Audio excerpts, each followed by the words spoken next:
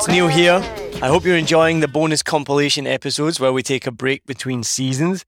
We've already recorded 3 episodes and I can't wait to share them with you from different guest hosts, and we've got a whole bunch of amazing guests lined up for season 9.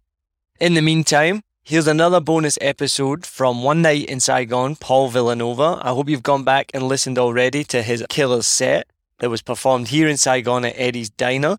We had amazing support from Ankita Ghosh that night, and Ankita has allowed us to share her set with you.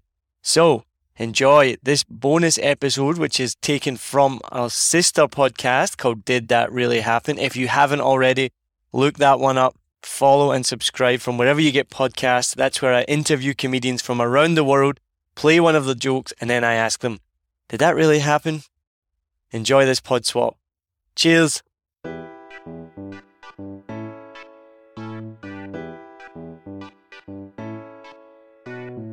7 Million Bikes recently hosted Paul Villanova from Hanoi for One Night in Saigon. It was an amazing sold-out show, and if you haven't already, go back and listen to Paul's set. He let us share the whole thing, and it was an amazing night of comedy. We also had support from Wanye West and Ankita Ghosh. Ankita has graciously allowed us to share the audio from her set that night. Like many things in her life, Ankita is a work-in-progress comic, she says. She's from Kolkata in India, where she learned to ask uncomfortable questions about everything.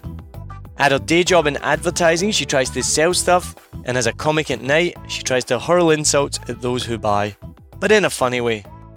Or not. You'll find out. Listen to Ankita Ghosh performing at One Night in Saigon, Paul Villanova. Are you ready for the first comedian of the night? That's better. Make some noise, more noise than that. Put your hands together for Ankita Ghosh!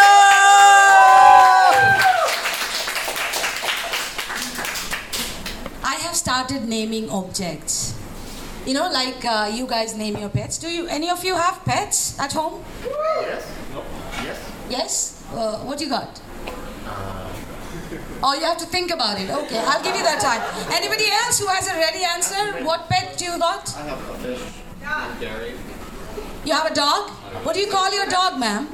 Ziggy. Ziggy? So cute. I met this Mike a few times, you know, and I decided to call it Steve. I mean, I could have named it Mike, but it reminds me of a guy called Steve, you know, who used to always listen to me and never talk back. Ghosted. Yeah, and you know, if this Steve tries to give me feedback, just one hit on its head and he shuts the fuck up.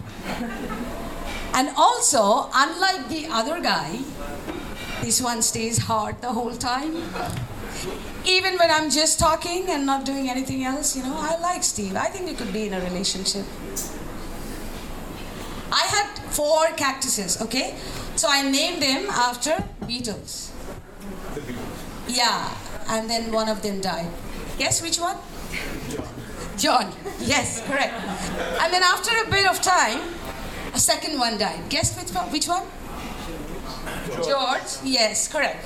Now at this point of time, I'm supposed to sing, you may say I'm a killer, and I'm probably the only one. Usually I sing it, but just, you know, the balloons last night at TNR fucked up my voice. Yeah, so I was feeling like, okay, I could be the Ted Bundy in the world of plant killers, you know? I mean, I should probably have a Netflix documentary before a special. I've killed 2 cactuses. But at this point of time, I was also nervous. Who am I gonna kill next? Paul or Ringo? Shit, that's on me. And then another part of me was also thinking, if my naming has this kind of effect, why didn't I name them after BTS? You know? I thought of naming them after Queen, but then I realized I know the names of only 2 of them. Turns out that would have been enough anyway. Maybe I should have named them after Oasis. I don't know if you kids know about them. A bunch of pricks still alive. At least my plants would thrive. And I call my vibrator Moby Dick. Which is a massive white sperm whale, a very rare species, you know. He looks like he has read the novel, yeah. Now, I did not name my vibrator Moby Dick because it's massive. It's just a regular dildo, okay? Neither did I name it because it's white. It's purple. Neither did I name it so because sperm comes out of it. Nothing comes out of it except satisfaction. I didn't name it so because it bites. I sometimes wish it did though. A little bit of nibble down there won't be so bad. I named my vibrator Moby Dick because of my unhealthy obsession with massive white dicks, which is also so rare. Right? Now, I also call my vagina the Titanic.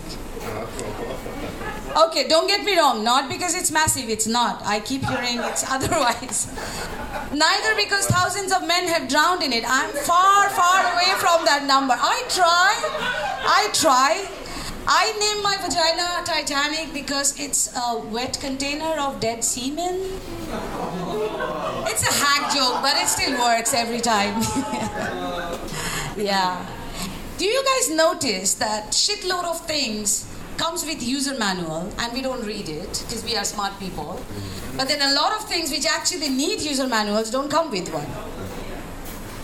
Babies, you know, how to keep them alive for 100 days, small wins. Yeah, I mean, I don't know why that book doesn't exist, you know. Sometimes I think one book could work for two things, you know. Cactuses and husbands, safe to assume both are pricks.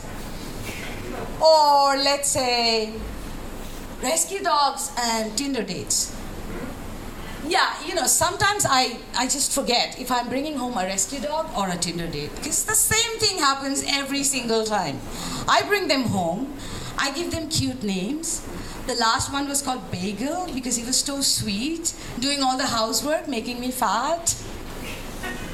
And then I give them all the necessary tests and jabs. I feed them well. They become famous on Insta. And just when I begin to think we are becoming soulmates, they become clingy and needy and start shitting on me. That's when I have to rename them as assholes and look for something new to rescue on Tinder. The other day I was reading a very, very cheeky user manual, you know, Bible. 10 ways of how to go to heaven. But I discovered that it has nails, chains, whips, red wine. It has burly men wearing kinky outfit, tying up a ripped dude for 3 nights in a dungeon. Yes. It has forced penetration. Sounds more like a BDSM manual, no? Why? You don't believe me? It even has a second coming. How many of you guys are on Tinder? You can be proud about it, you know. You don't have to be so ashamed of it. It's fine. But the problem is only 2 guys, and guys don't read Tinder bios, right? I do. You do? Yeah. That's awesome. You're an exception. Thank you. Do you get your daily news from that? Not yet. Not yet. Okay. Maybe soon. Okay. I read Tinder bios. I treat Tinder bios as my relationship user manuals. And tonight I'm going to tell you what they write and what they really mean. They write open-minded. What they actually mean is open butt. Yeah, that's an exploratory guy who wants butt sex. So, you know, discuss... See, she's relating. Discuss threesomes and strap-ons, but never mention condoms, but because open-minded guys feel claustrophobic in latex, right? Then there's these other ones who write, here for something casual only, which translates to he wants to fuck the whole world. Nothing wrong in it, it's fine. Just don't expect a dinner date or anything fancy, you know. He might turn up to your place with 6 cans of Ba, of which he will drink 4 and take home the rest too the next morning. Yeah, all the girls, yeah, right? Yeah. He will also tell you how he never goes down on girls until they become his girlfriend, which means he will not go down on you either. The third one that I see is looking for a serious relationship. No FWB, no ONS, no escorts, no massage. Very reassuring. I matched with one of those recently. I'm going to read you how the text went, and I'm going to tell you what it really meant, yeah? Ooh. Yeah. So he sent me the first text, what are you doing tonight? Which translates to, I have an erection. I said I'm going out with friends, which translates as I might come, but not immediately. He said male friends or female friends, which translates as red flag. Kind of sauce. I said both. He said, don't let the male friends come close to you. No, which translates as he has a small penis. I said, why? Which translates as, when I'm naked, no one's gonna check out your dick, dude. He said, I will be jealous. Which translates as, listen, when I said my penis is small, I really meant it. My penis is under the national average, okay? I said, why be jealous? Jealous. We haven't even met. Which translates as, maybe we should keep it that way. He said, but we will meet soon. I want to be serious with you. Which translates as, I want my tiny penis to ejaculate inside you. Now this is when my Indian mom spirit kicked in. And I asked him, what's your job, dude? Because, you know, as long as the size of his salary is huge, nothing else matters, it's fine. To which he said, I am an independent software developer, which probably translates as, I just came on my keyboard. Look, he wrote a bunch of other things also, but you know what? His tiny penis just came on the keyboard. Let's give this guy a break, all right? You guys have been amazing. Have a good night. Enjoy the rest of the show.